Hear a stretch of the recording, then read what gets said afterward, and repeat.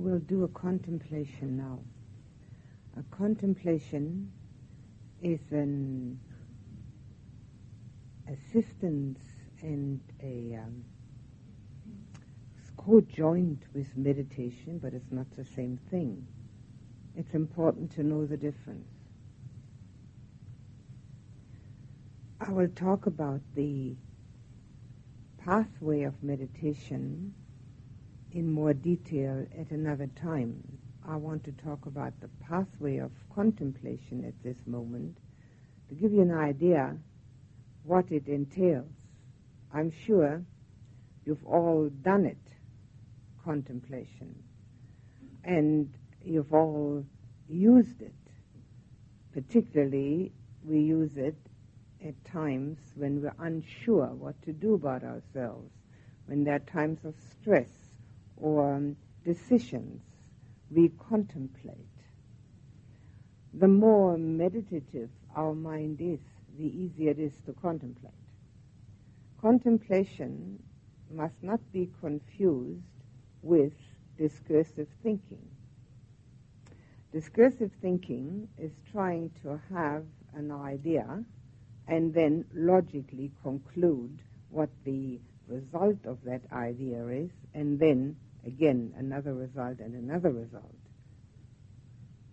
In effect, it usually goes around in circles and doesn't work out. It's called problem solving. It doesn't work. But contemplation does work. Contemplation is a different way of using one's mind. It's used in this way. We take universal truth, which we will be using in a moment, and see how it relates to ourselves. We are the microcosm in the macrocosm, and whatever we know about the microcosm, that is what we know about the macrocosm, and nothing more and nothing else. So as we take a universal truth, which may be something that we are personally actually worried about or fearful about or not, and then see how it affects us and what kind of reaction we have to it. We get to know ourselves in a totally different way. Because when we look at our own personal affairs, they are far too limited and limiting. They are only worthwhile to see in the context of universality and totality. And when we see them as such, they're no longer so overpowering, stressful, and no longer give us the idea that we are particularly prone to problems or difficulties. We can see it in a context of a whole. And as we do that, we lose a little bit of our limitation that is completely centered on our ego, on this one person. When we use this one person to go out into the distance where we can encompass humanity and then universe, we can see ourselves in a much better perspective. We still deal with ourselves, but the perspective changes. So contemplation goes from the universal to the individual. It can go the other way around. We can go from the individual to the universal. Doesn't matter. But they've got to encompass both of it. And our perspective changes, and our understanding becomes much wider. It becomes less limiting and less stressful and worrisome, because we can see a much larger picture. When we do that, when we see a much larger picture, it all falls into place much more easily. It's like a big jigsaw puzzle. When we only see ourselves, we only see one of the pieces. We don't know where it fits. Does it really fit here or does it fit over there? Should I try another corner? But when we see the whole, we know where the pieces fit. Contemplation is extremely important in daily life and also has its place, a very important place, as a support system for meditation. Because it helps us to gain some insight. And insight is the goal of meditation. Everything else that we use are the means. The means for a certain end.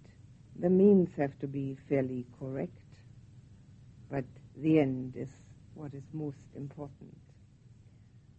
Some of the means that we can use are more conducive to some people and others to other people. So we have different means. The Buddha himself taught 40 different methods of meditation.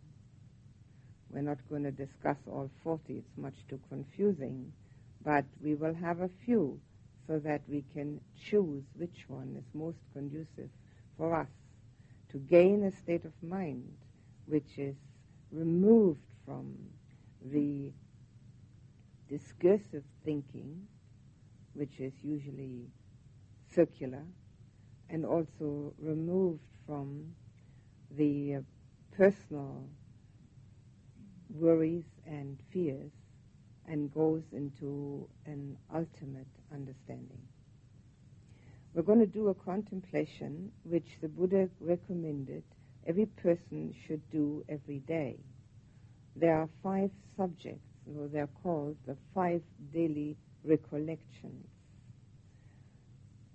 The first 4 are no difficulty in the language. The 5th one concerns karma, and since karma has now become part of the English language, I don't think anyone has any problem with that word either. It is actually, the word karma is Sanskrit. In Pali it's kamma, but since karma has entered into our language, that's the way I'll use it. What we're going to do is I'm going to say the recollection, and I'd like you to repeat it after me. It helps for the remembering of it. Whatever we want to use, we've got to first know it and then remember it. If we don't remember it, it will never have any personal use. And so the whole of the teaching, the Buddha constantly reminds his listeners, listen and remember, and then use it, and then evaluate it. See if it has done anything for you. The spiritual path is a path that goes through heart and mind. All of us are perfectly capable of it, but we do need some guidelines. The reason the Buddha wanted us to remember these 5 daily recollections and use them every day is to strike a balance between our attachment and delight in ourselves, our bodies, other people's bodies, and life as such, where every time something happens that isn't the way we wanted it, we think it's a tragedy. It's not. There are no tragedies. There are only the ups and downs, the movement of everything that exists. Some of it we don't like, so we think it's a tragedy. Some of it we do like, and we think that we're very lucky. It's neither one nor the other. It's just movement. And in order to give us this balance, which is part of the middle path that the Buddha taught, he wanted us to remember the actualities of life and death that we are subject to.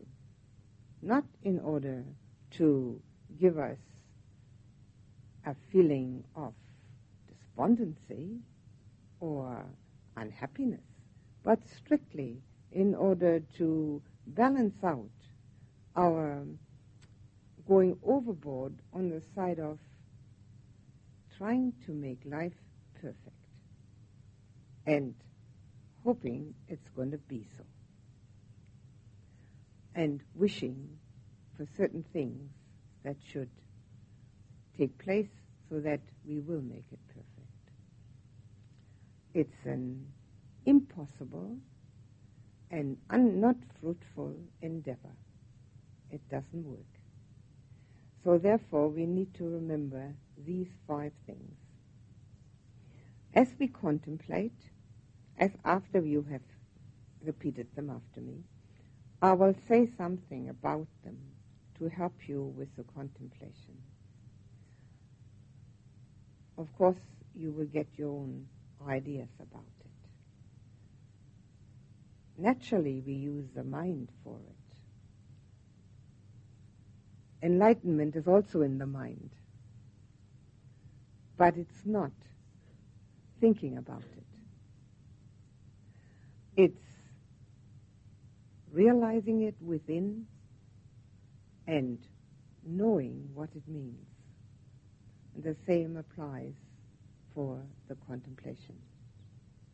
So it's not thinking about, which is discursive thinking with logical results, but it is trying to realize within that this is a truth, and how do I feel about it? Naturally, the mind answers, how do I feel about it? But there is first a feeling. In order to get started, please put the attention on the breath for just a moment.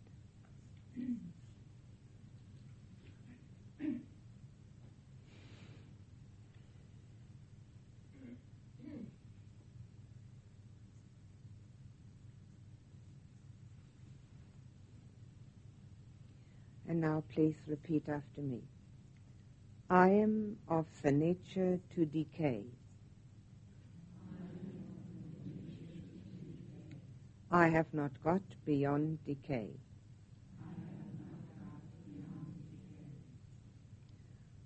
In order to contemplate that, first you need to ascertain whether this is true. If it is true, are you remembering it, or trying to forget it, or never pay attention to it? If so, why?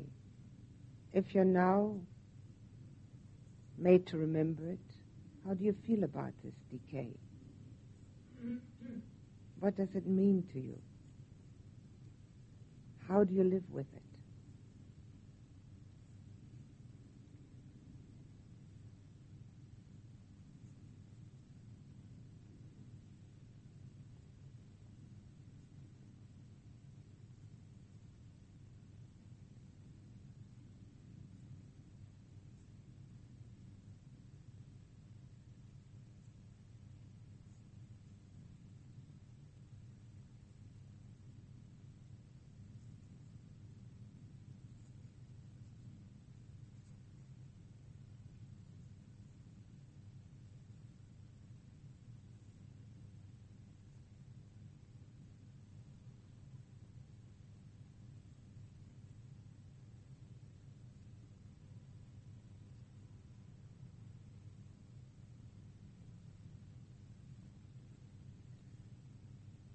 I am of the nature to be diseased.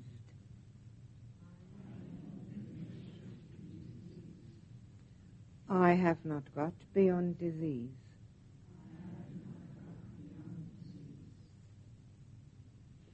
Now again, in order to contemplate that, we first find out whether this is true. Disease means dis-ease, non-ease. It doesn't necessarily mean a life-threatening illness, but it can mean that also. Do we have this non-ease? And how do we feel about it? Do we reject it? resist it, dislike it? Or are we already aware of the fact that this is part of existence?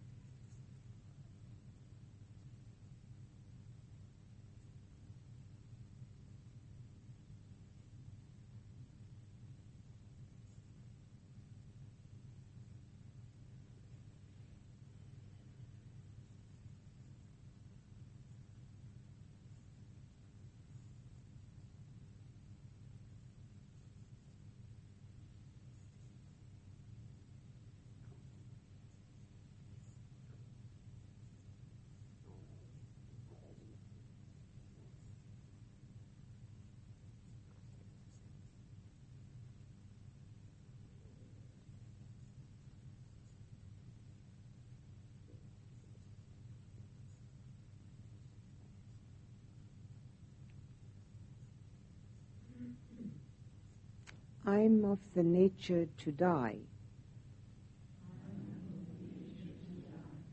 I have not got beyond death.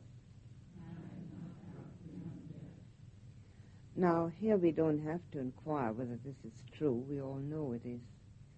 But what we do need to inquire into is whether we are actually remembering that truth, or whether we are living each day as if it could never happen to us. If is that what we're doing, can we change our attitude? Can we actually take into consideration that death is always present, and thereby organize our lives according to its priorities and not according to what we might do in the future? Can we actually accept our own personal death within the context of all that is alive also must die?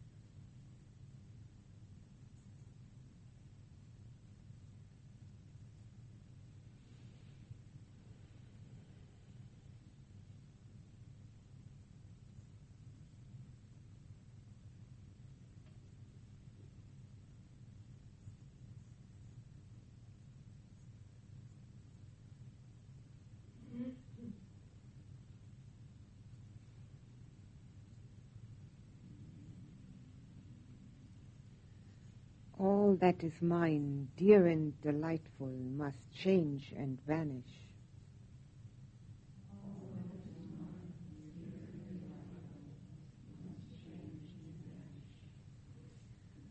Now here we can inquire whether this is true of what we know about the past. What we found dear and delightful in the past, whether it has changed or vanished. People, situations, experiences, feelings.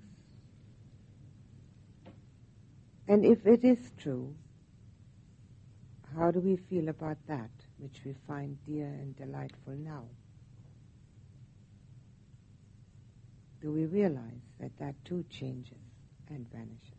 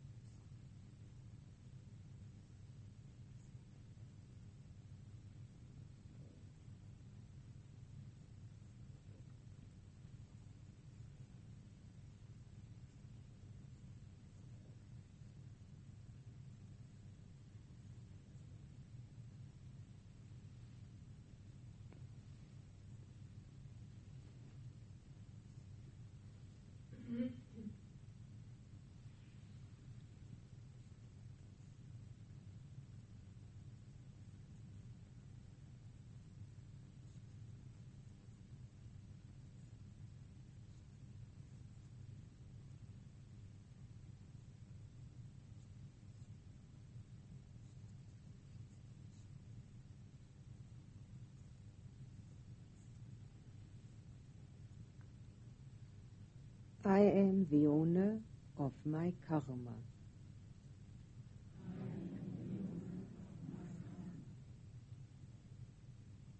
Here the contemplation concerns the fact that all we can actually own are the results of our thoughts, speech, and action. Technically speaking, they're called vipaka, but we do call them karma. So we're used to that. Which means that if we contemplate this truth, that we own the results of thought, speech, and action, that we take full responsibility for whatever happens to us.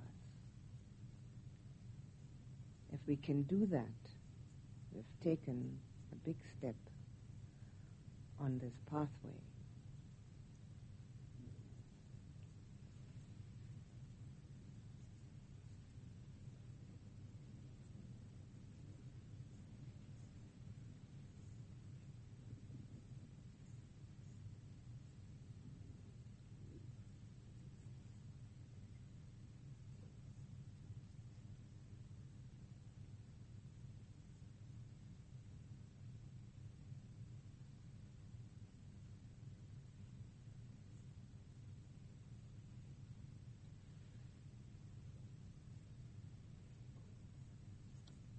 I am heir to my karma.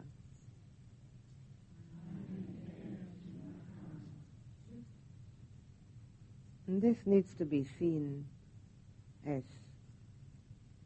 in the context of having an inheritance that we ourselves provide. So if we want to have it valuable, beautiful, helpful, we need to be the one who manufactures that inheritance. We're inheriting our own resultants.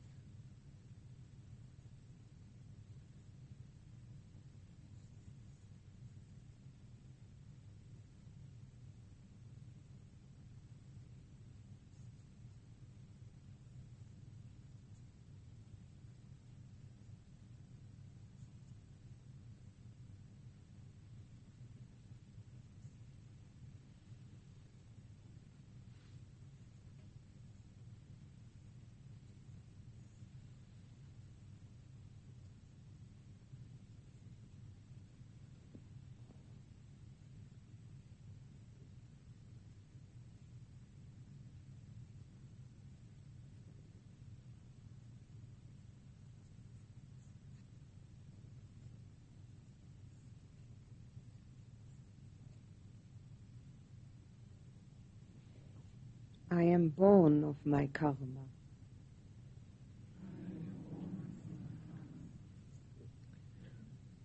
It's a resultance of our own thought, speech, and action, which have brought about our appearance here in a certain situation, in a certain family, in a certain place. There's nobody else to blame. There's nobody to blame.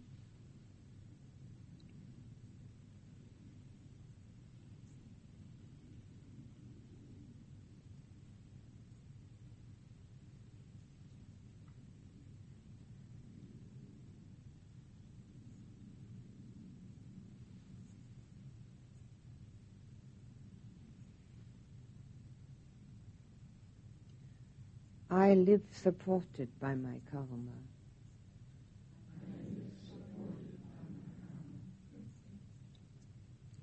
We need to recognize and realize that the support system which we can really depend on is our own karma-making activity through thought, speech, and action. It will help us and provide good situations if that's what we have actually done, or vice versa.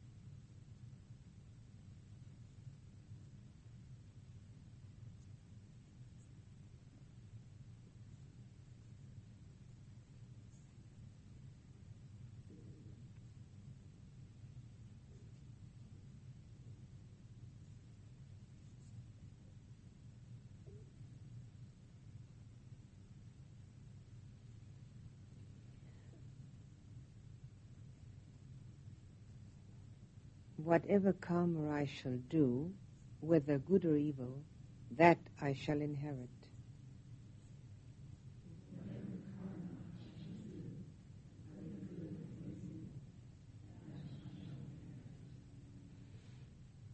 Now that takes us from the past to the present and is more an affirmation and an understanding of the fact that we ourselves are responsible for whatever happens in our lives. The responsibility lies squarely on our own shoulders, whether we can see it or not. So this is a determination.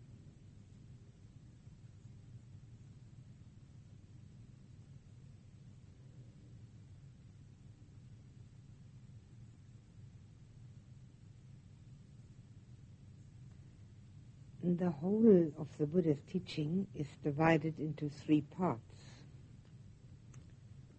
In Pali, Sila, Samadhi, and Panya. Virtue, concentration, and wisdom, or insight. And as I told you yesterday, the Buddha was asking the other monks whether they knew of any particular monk with 10 abilities. And I mentioned only several of those, not all of them. We got as far as the concentration aspect. Now, concentration, as one of the 3 parts of the teaching, has a particular meaning in the Buddha's teaching. It is the last step on the Noble Eightfold Path, which is the 4th of the 4 Noble Truths, and it's called Samma Samadhi, which means right concentration.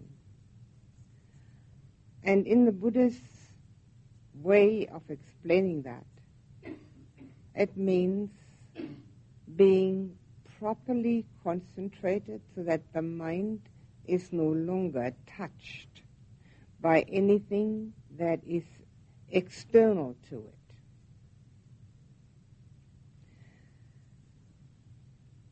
In the commentaries, there are 3 kinds of concentration mentioned: momentary, neighborhood, and total or absolute concentration. Buddha never talked about momentary and neighborhood concentration because he probably didn't think much of it. But we are very much aware of it. Khanika Samadhi, momentary concentration, is when we put our mind on the meditation subject for a moment and then the mind flits off again. That's momentary. Now that momentary concentration is of course something that we know also from our daily living. We can concentrate. If we couldn't, we wouldn't be able to dial a proper telephone number, or rather press the buttons these days. We couldn't do anything properly. We couldn't watch the lights change at the street corners and cross the street if we couldn't concentrate on it. That's momentary. Momentary concentration is not really meditation, but it can eventually lead to it. So we've got to make the best of what we've got. So if that is what's happening, momentary concentration, it also has quite a number of benefits. The benefit, first of all, comes about from the experience that a moment of concentration brings a moment of peace. It's impossible to have complete peace in the mind when the mind is thinking, because it is working, and not only that, it is judging. It's judging, and it is expecting, and it is planning, and it may be also negatively resisting or positively creating. In other words, it's busy. And at that time, peacefulness cannot be experienced. That what everybody is looking for and should be looking for, a real and completely fulfilled happiness, is synonymous with complete peacefulness. Complete peacefulness does not mean lying on the beach and having the sun shine on one's head. If the mind is peaceful at that time, then that could be peaceful. But if it's only the body lying there and the mind churning as usual, nothing much is happening other than a change of scenery. Now, momentary concentration in the meditation can at least give us an inkling that there is such a thing as just being aware without having to think about it. And at that moment, the mind can be momentarily peaceful. So we have that as a benefit. We have more. One moment of concentration is one moment of purification. And that needs to be remembered over and over again when, in our daily living, we get up in the morning and think we haven't got time for meditation.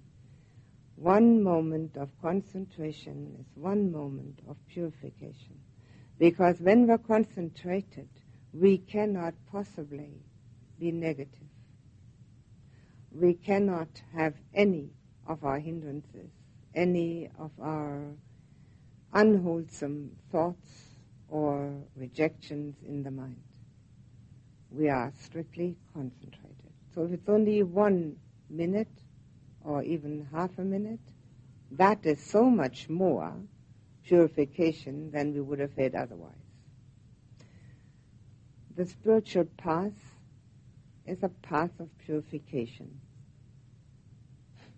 One of the most famous and most widely used books which we have in this tradition is called The Path of Purification.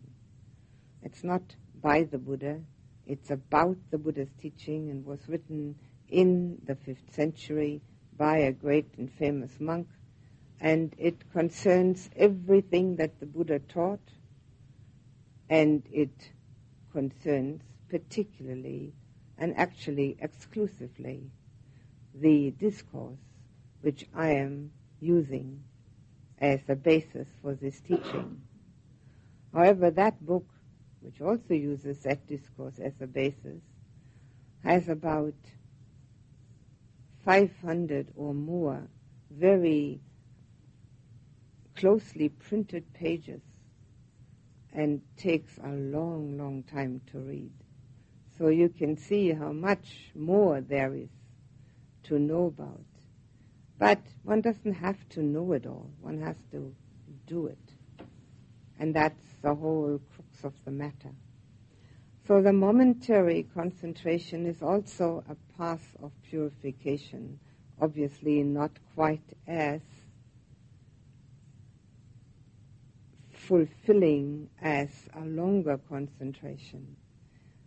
The other benefit which we get from just momentary concentration is also the labeling, which is the fourth foundation of mindfulness. Mindfulness is the heart of Buddhist meditation. I'll mention it more than just in passing. Mindfulness has 4 aspects, 4 foundations, 4 things we can become mindful of. And the first one is the body. Now we're using the body by watching the breath. We're using the body by watching the movement of the feet in walking meditation. Now let's use the body even more than that. The Buddha said, who is not mindful of the body cannot come near the deathless. The deathless is another word for Nibbana. Using the body more for mindfulness means to be aware of our movements also outside of the meditation practice. We have many hours when we're not meditating in here. During those times, we may be walking from here to the dining room, or walking from the dining room to our own room, or sitting down, or getting up, or eating, or going to the toilet, to the bathroom, washing, dressing, undressing, opening the door, closing it again. There are innumerable physical actions which we perform during a day. If we use mindfulness, bare attention, no judgment, just watching, on those actions, we are supporting our meditation practice. It gives us a support system where the mind is not allowed to run free and roam as it usually does, but we keep it in check and we keep it inward. We're staying within. The mindfulness of the body is not designed in order to know what we're doing. We know that anyway. The mindfulness of the body is designed to keep the mind attentive and aware. With that attention and awareness of the body, we have a greater chance to continue that when we watch the breath or the movement of the feet. So as you're moving about during the day here, try to remember. Make yourself a little piece of paper and write on it in big letters, remember. It's a matter of remembering. We all have very short memories, particularly for that which is good for us. Our memories are long when we have been slighted or hurt, but they're short when we should know what's good for us. This is one aspect which will be helpful in daily living under any circumstance, because we perform many actions with the body, and if we do not get sidetracked, but keep attentive to what we're actually doing, not only are we far more efficient, we're far less stressed. The stress we have is in the mind, and the mind gets so stressed because it is attending to many things, and it's attending to many things in very quick succession, sometimes giving us the impression as if it is attending to many things all at the same time, which it can't do. But it can do it so quickly that it gets very stressed. The Buddha said we can have 3,000 mind moments in the blink of an eyelid. No wonder we get stressed if we actually do that. So we need to separate where we want to put our attention.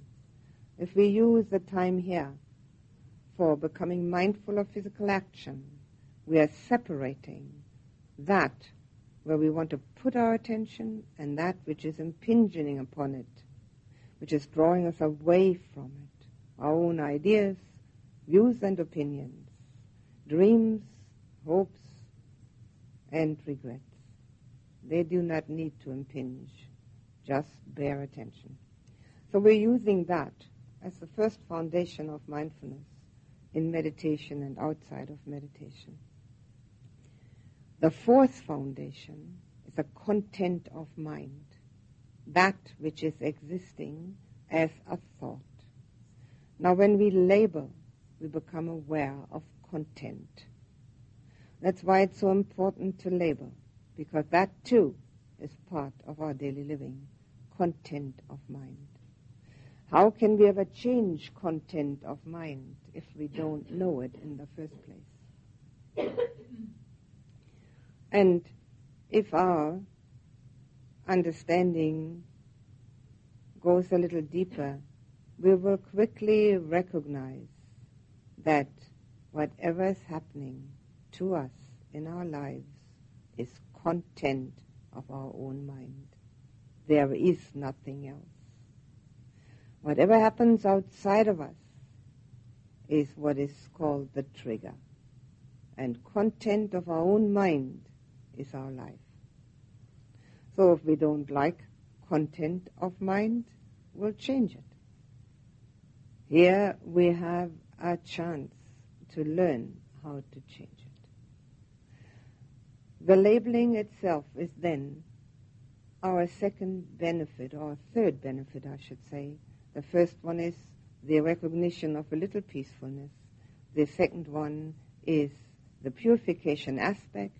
And the third one is the recognition of content of mind through the labeling. So even if there's only momentary concentration, just a single moment, we do have those benefits built in right from the start. Neighborhood concentration. This is an important aspect for those of you who have practiced longer already. They're all different lengths of practice here. That's fine. Neighborhood concentration is exactly what it says, upachara samadhi. It's going into the neighborhood of concentration. It's not concentration yet, but at least it's already in the right neighborhood. We're living on the right side of the tracks. So what's happening when we have neighborhood concentration? We don't label anymore, because it would disturb our concentration. This neighborhood concentration feels like this. We're on the breath, but we know very well that there's something else that's happening. We're not totally on the breath. And very often it feels as if thoughts are going past the back of the head like clouds passing by. And impossible to catch, therefore impossible to label, but apparently also impossible to get rid of. If this is happening, it needs a little more determination. It needs a little pep talk to oneself. Let me fall into the breath a little more deliberately. Let me pay better attention. Be totally absorbed in the breath. This is one step away from real concentration. And I would like to repeat this. If this is happening, do not label. Just make determination to be completely in the breath. And every time, because it is actually, it feels as if it is a cloud or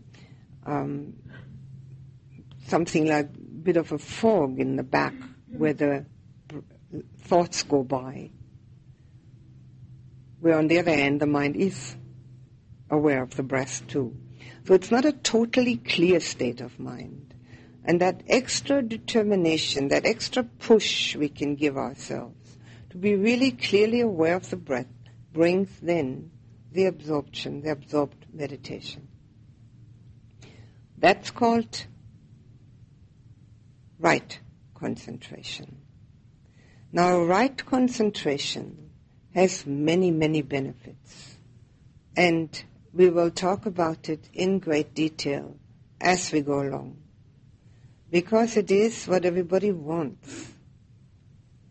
Although sometimes we don't even know that's what we want. Why do we want right concentration? Certainly not in order to be right, and that's not what it means either. What we want it for is to have finally a respite, a peace, a change from the churning mind that can never come to the perfect conclusion, that can never come to the ending of all dukkha, that can never figure it all out, because there's always something else that wants figuring. We want peace from that. And whether we know that or not, there isn't a single mind that doesn't want that. There's an inner yearning for that. Luckily, because that's why people come to meditation courses. Otherwise, probably nobody would ever appear. That inner yearning is natural, and it is the one thing that leads us to a spiritual life, because it tells us quite clearly that the ordinary, everyday level of thinking, the ordinary, everyday level of reacting, and of having our communication with what we call our life is not totally satisfactory. Surely it has its moments. We need not denigrate that. There are moments which are very nice, but of course they don't remain.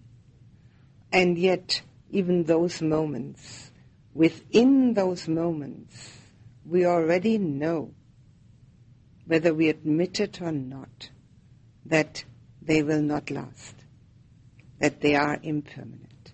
There isn't a single moment in all of existence, never mind whether it's our life or the whole of life or the universe, there isn't a single moment which can last. And we know that underneath in a grasp of our own inner being, whether we say so, admit it, or have ever thought about it, makes no difference. And that's why our total satisfaction, even in the nicest moments, is lacking. This inner yearning for peacefulness has one answer only. Again, very simple, but not so easy. And that's absorption. Concentration to the point of absorption. And that's then called right concentration. The point of absorption means that the mind is no longer going outward. It has lost interest, momentarily, mind you. It will pick the interest up again afterwards, but it has lost interest momentarily in outer conditions. It is only interested in the inner condition. Now, if that should happen, the first indication, and I want to mention these things now at the beginning of the course because some of you have practiced for quite a long time according to your listing on the paper, and it may very well be that these things are happening in your meditation. The first indication is that the breath becomes much, much finer. It's not as heavy as it was. And then it may appear as if the breath has disappeared.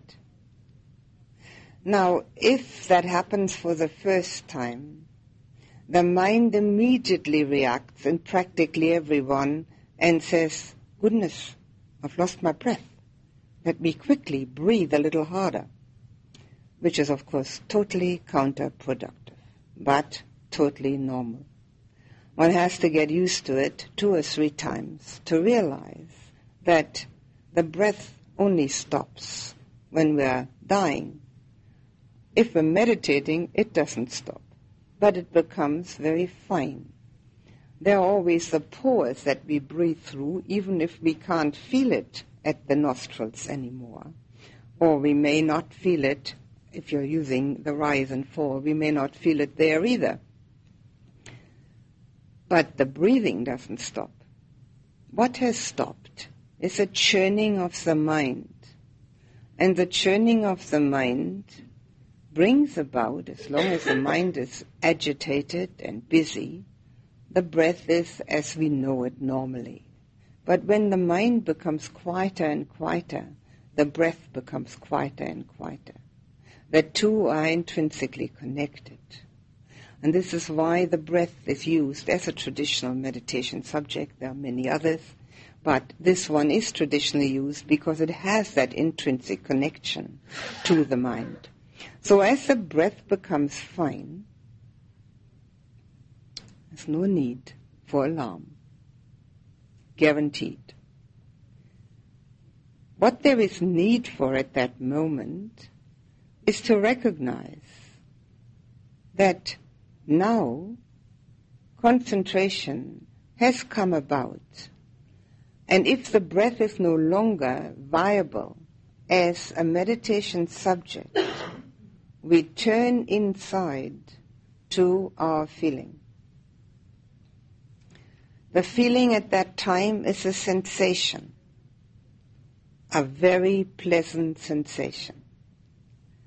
And if you're questioning whether you've got it, you haven't got it. Because it is so pleasant, you couldn't possibly mistake it. It's totally different from anything else that one has ever experienced. In Pali, it's called piti, P-I-T-I. In English, we translate it as rapture or bliss. Those are very big words and denote something immense. It need not be immense. It need just be a very pleasant feeling. If this is happening, this is where you put your attention. Put your full attention on that feeling, on that sensation, and stay with it as long as it will last. I will, in the course of these talks, explain what to do as we go further from that. But this is the first step. These are our three possibilities of concentration. The momentary one, which has immediate benefits. The neighborhood one, which goes towards concentration and needs no labeling anymore, just determination. And the one which is concentrated enough so that we can let go of the breath. Now with the third one, I like to explain to you that the attention on the breath you can compare to having a key. Holding on to this key, which is the breath, long enough and steady enough to fit it into the keyhole. And as you fit it into the keyhole, you're obviously going to unlock the door. And as you unlock the door, you enter a mansion which has 8 chambers. That pleasant sensation is the first one, the first room, or the first chamber. Having gone inside this mansion, obviously the other rooms are at your disposal. So when you have held the key in your hand or the breath in your mind long enough to be able to unlock the door, you've unlocked it often enough, you never need a key again. It stays open. You never need the method again. In the beginning, one needs the method over and over again, but it becomes easier and easier to fit the key into the keyhole because we finally know where it is. For this, there are certain indications which are very important for every meditator. The first one is that if you've had what you consider a good meditation,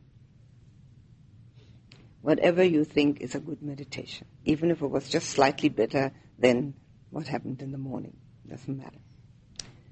Before you open your eyes, do 2 things.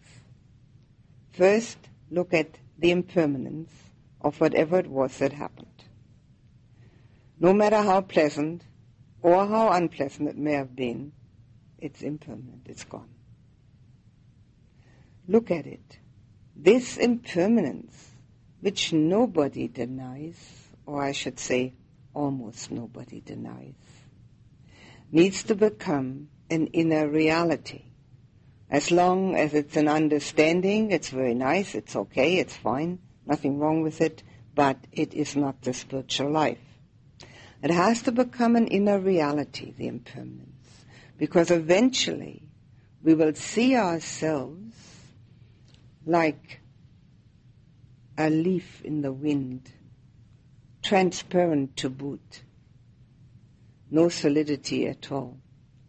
And then all the unpleasantness that arises in everybody's life can no longer touch us, because there's nothing there to be touched.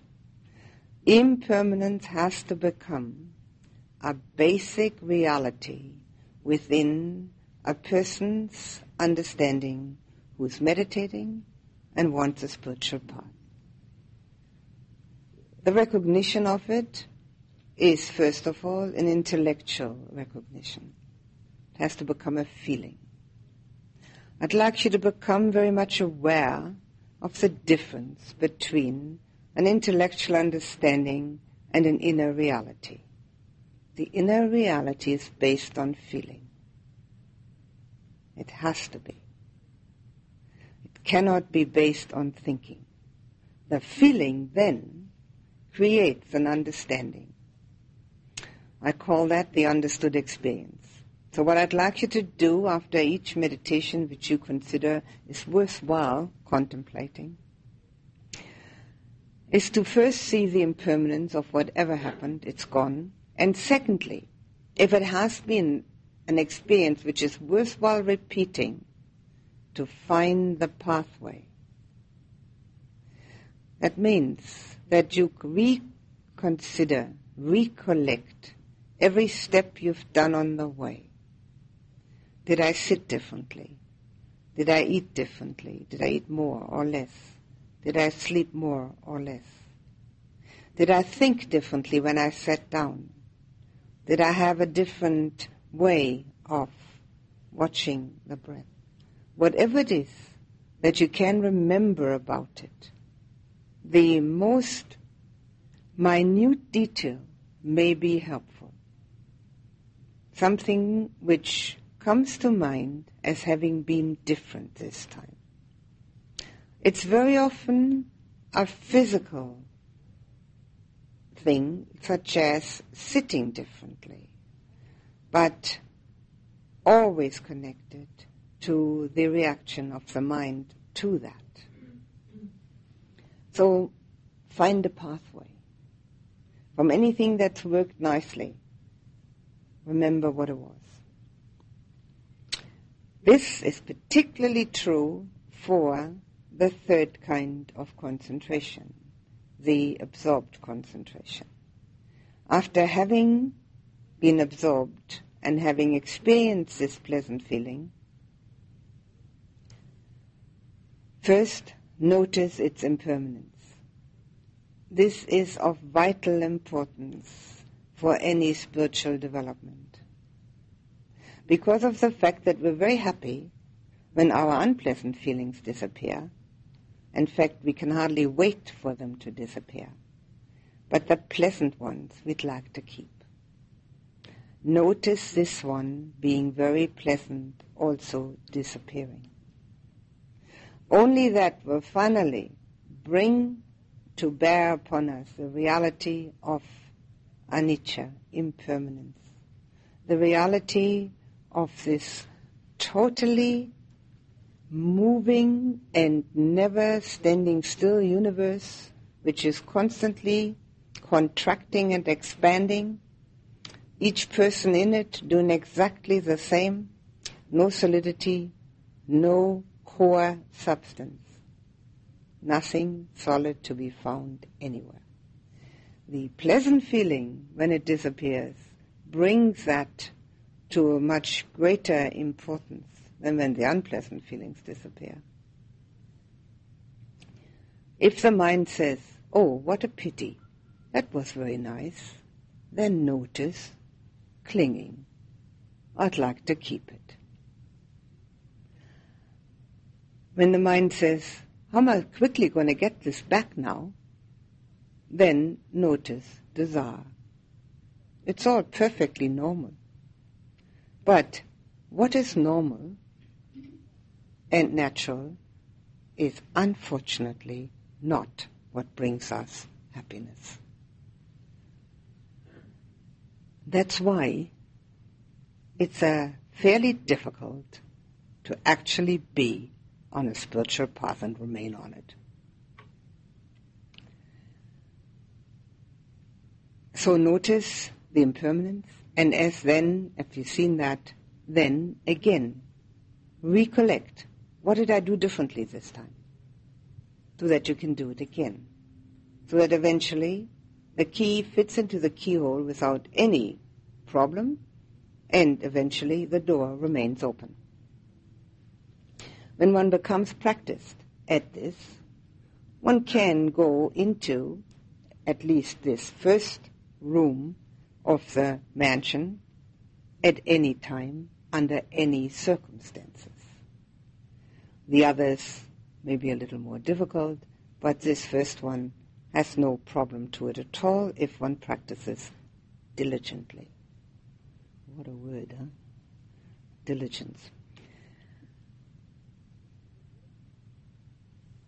The great benefit of complete absorption is the fact that when we're able to do that, we have an insight which is invaluable. We recognize and realize that we are no longer dependent upon outer conditions for our happiness. We're only dependent upon an inner condition. Now, what could be more significant than that? It's very easily said. It's not so difficult to do.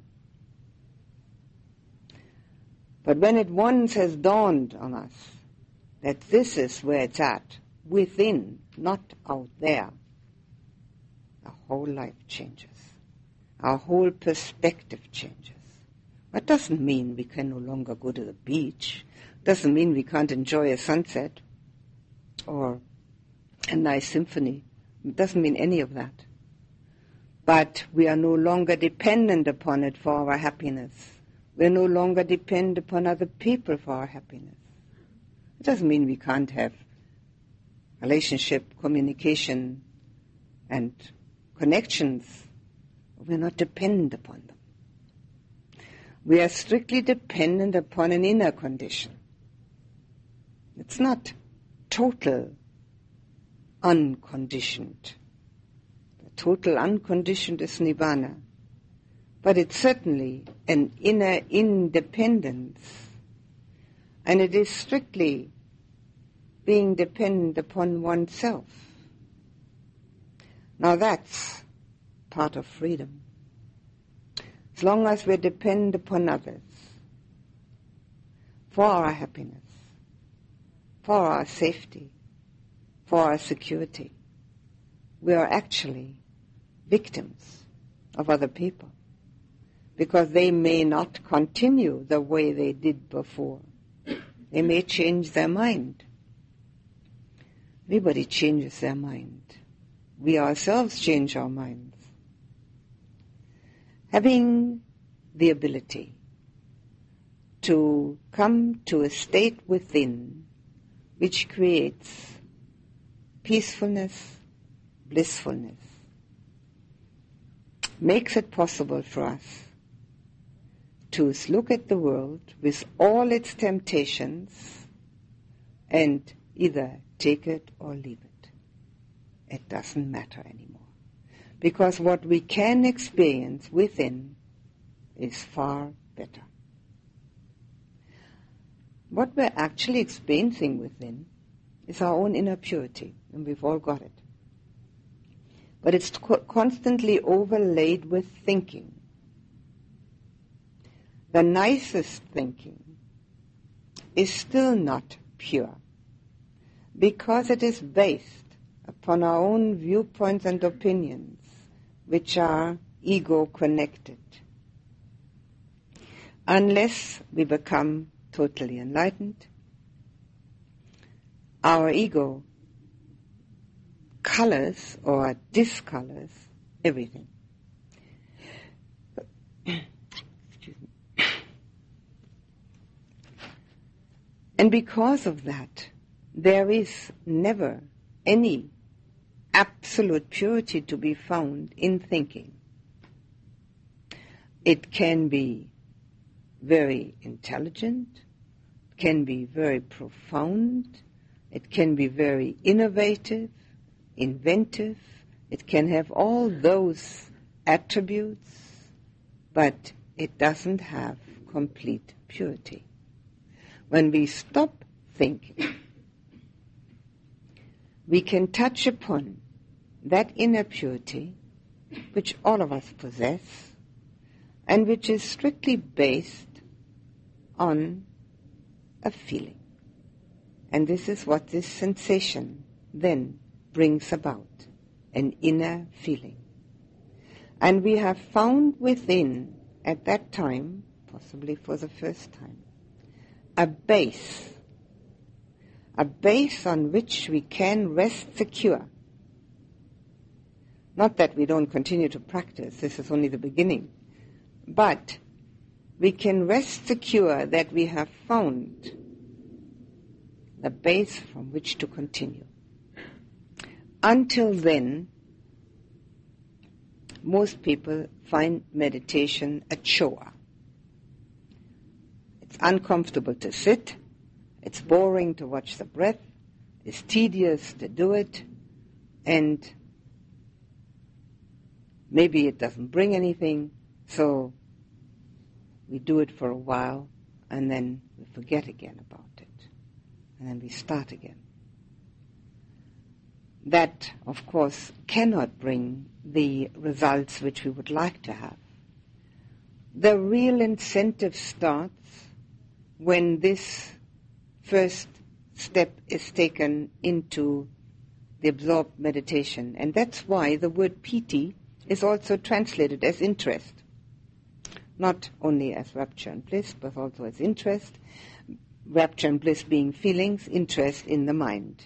It has a mind result, namely, interest now becomes so strong and so one-pointed that it would be difficult to get away from meditation and the spiritual pathway.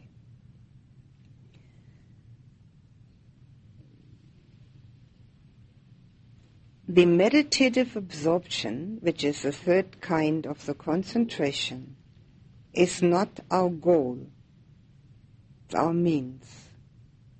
But it is the right kind of means, and it needs to be used. It's a means which will take us to the goal. The Buddha himself practiced the meditative absorptions. The Buddha taught them. It is difficult to find a discourse of the Buddha in which he explains meditation, in which the absorptions are not mentioned. Sometimes they are only mentioned in passing, sometimes only mentioned very briefly, sometimes more in detail. They are never mentioned in complete detail. One would assume from that people in his day knew how to do it. There's no reason why we can't do it. Those people then and we today are exactly the same. Human beings with heart and mind. No difference. Possibly we have more distractions. The world, as it is known, particularly here in California, is extremely distracting. But that doesn't mean that we can't get away from it. We already have got away from it. We're here.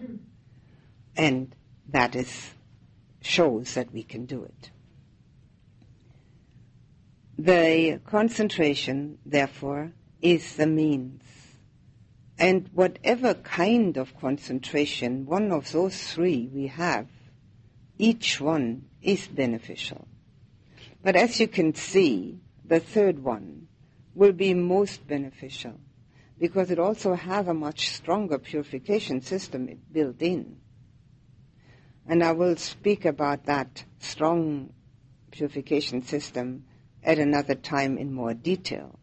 But obviously, if we can stay concentrated longer, we will have longer purification.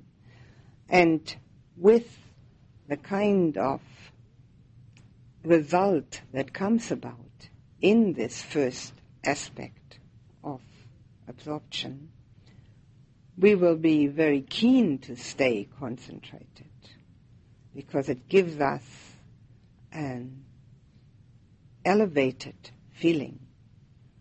It gives us a feeling of being not so connected to our daily thought processes. It gives us a feeling of having a different dimension. And this is exactly what meditation is all about. It must give us a different dimension. If it didn't do that, it wouldn't be worthwhile pursuing. The different mind dimension. And in this different mind dimension, there's actually no limit. It's unlimited.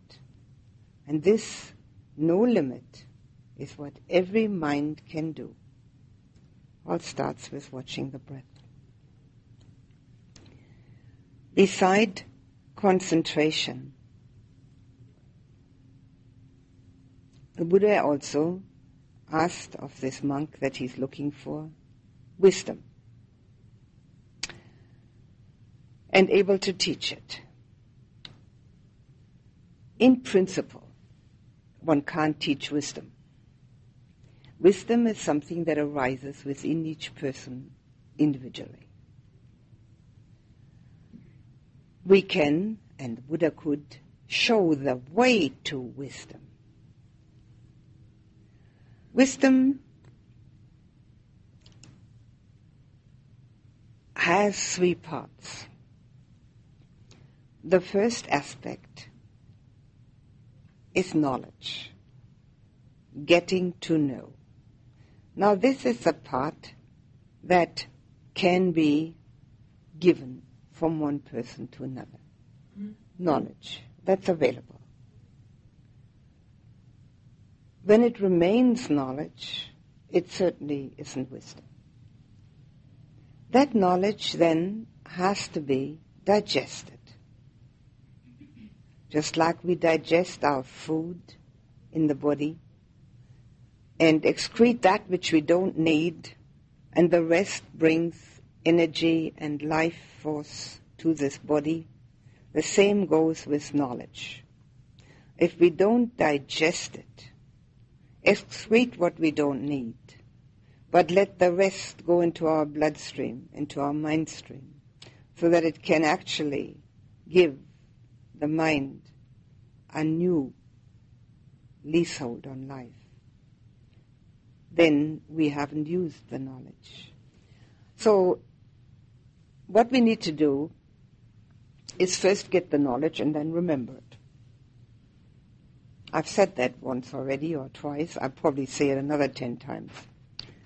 It has to be remembered. Without remembering, it's totally useless. We cannot get at it. We cannot make use of it. It's like reading a menu but not ordering the meal. So after we've remembered it, then we have to practice that knowledge. And only then do we find out how difficult it is. Because all our instincts and impulses go against it, against the spiritual knowledge. Why is that? Because of our ego illusion. Ego is me, and me wants it pleasant, comfortable, supportive, and under all circumstances, secure and safe for me. None of that exists. That's all illusion. That's why we try very hard and don't get anywhere with it. If we would let that all go and try the opposite, we'd have very good results.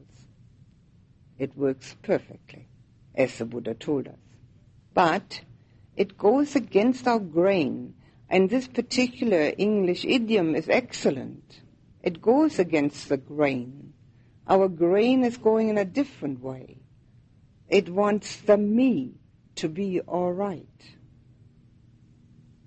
So what it actually means, when we have this knowledge of a spiritual path, and actually have remembered it, that we come to terms with the fact that it's difficult. And accept that.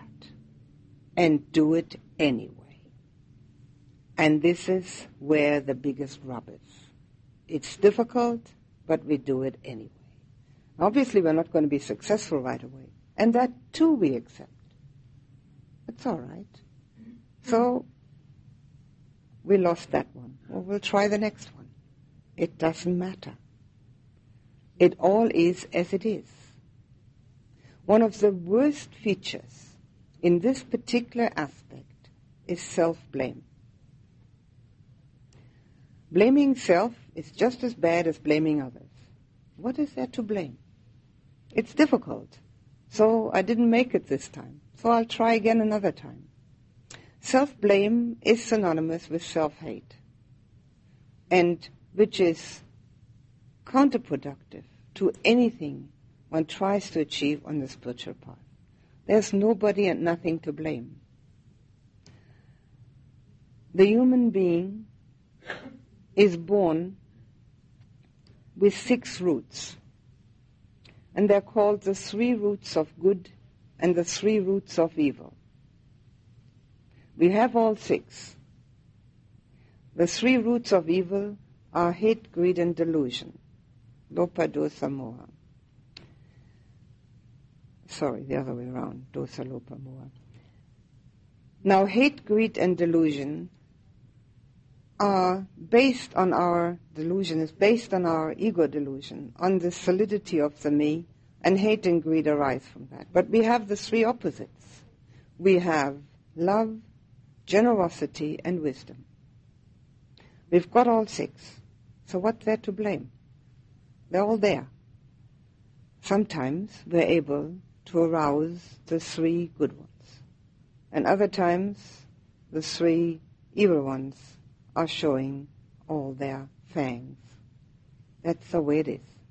The only thing that a person who's a meditator and on a spiritual path can do is to recognize, because of mindfulness of mind states, to recognize which one of the 6 has shown its face, and if it's one of the 3 evil ones, to try to substitute. That's all. That's practice. So if we have knowledge and have remembered it, then comes the practice. And the practice, of course, takes the most time and the most effort. And practice does not mean sitting with legs crossed on a pillow. Too often are people using the word practice and meaning to sit here and close their eyes and watch their breath. That's one part of practice, and only one. It's the one that gives us the biggest support system. But practice is from morning to night, all the time. And it doesn't matter how we keep our legs. Whether we're walking, standing, sitting, or lying down, practice is all the time. Namely, remembering that we watch our mind states and that we know we have 3 roots of good and 3 roots of evil, and that if we want to advance on the spiritual path, the 3 roots of good are our helpers and the 3 roots of evil are our enemies, and that we will try and get those roots of good, give them more place, more room in our mind. Practice means watching oneself. watching oneself carefully. This is what we're learning. This is what we're practicing here, to watch ourselves with the physical, the body, and with the mind states when we're labeling. Equally so, we're watching feeling, which is the second base of mindfulness, Vedananupassana. For instance, when there is unpleasant feeling in the leg or in the back or wherever it may be, we recognize this as a source of learning and not as a source of discomfort. When we have that as a source of learning, we're using the second base of mindfulness, understanding how the feeling arose and how our natural reactions work. When we recognize how the natural reactions are not conducive to our own well-being, but will constantly bring us to the point of being a reactor rather than an actor, we will eventually let go of that and drop it. So we're using, even in just sitting, at least 3 bases of mindfulness.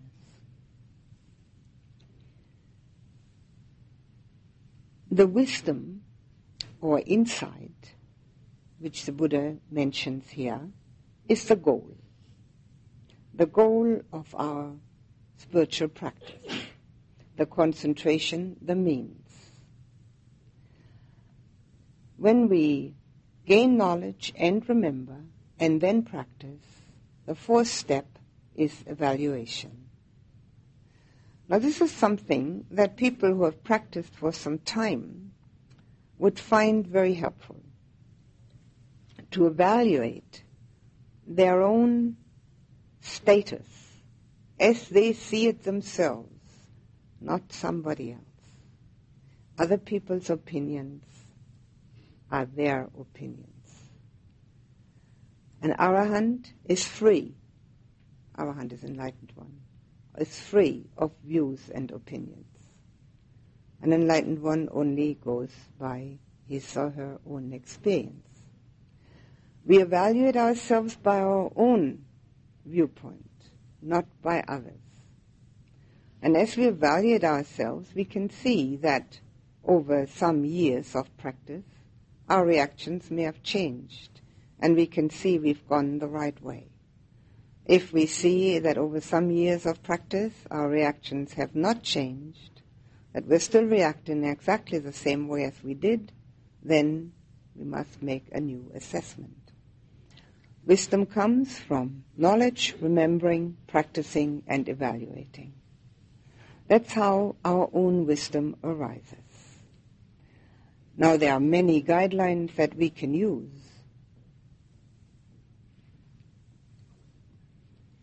But essentially and eventually, it all remains with us ourselves. This is actually the beauty of the teaching of the Buddha, that it's a complete do-it-yourself kit. And if we use it, we couldn't possibly go wrong, because there are exact description of how to put it together at every step on the way.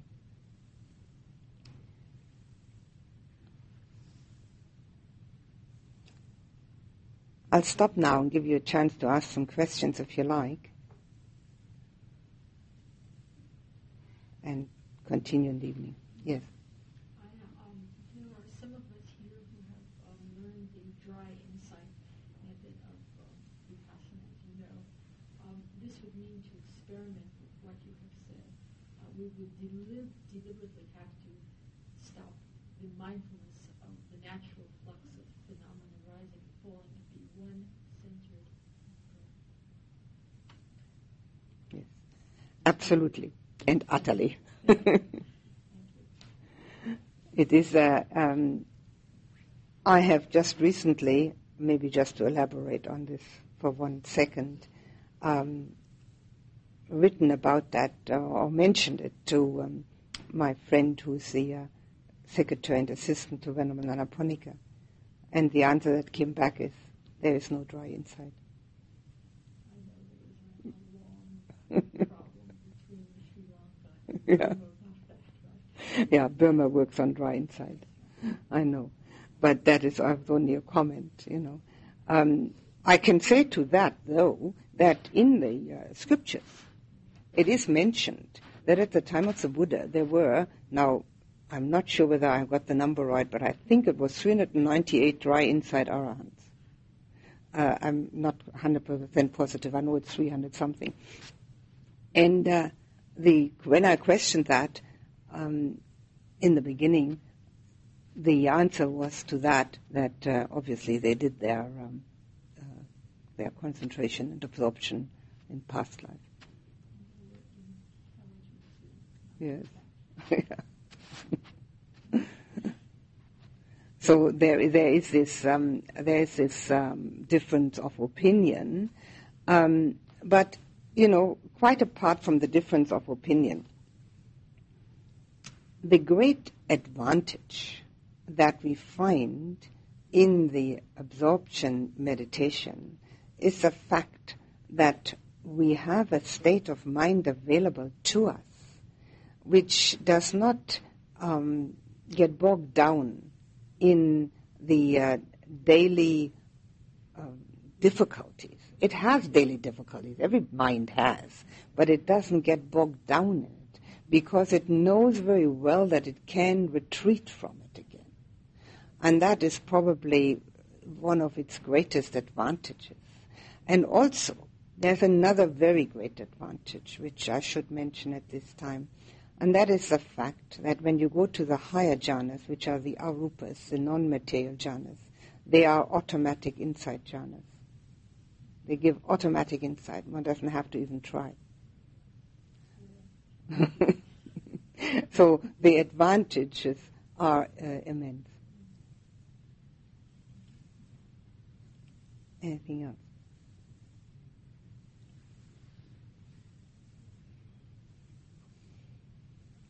Now, come on. In my experience in America, questions are always everywhere. This looks like Sri Lanka, and nobody asks a question.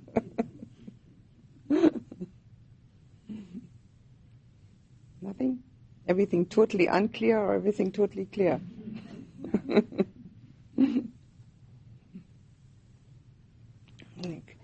Questions will happen as you go along.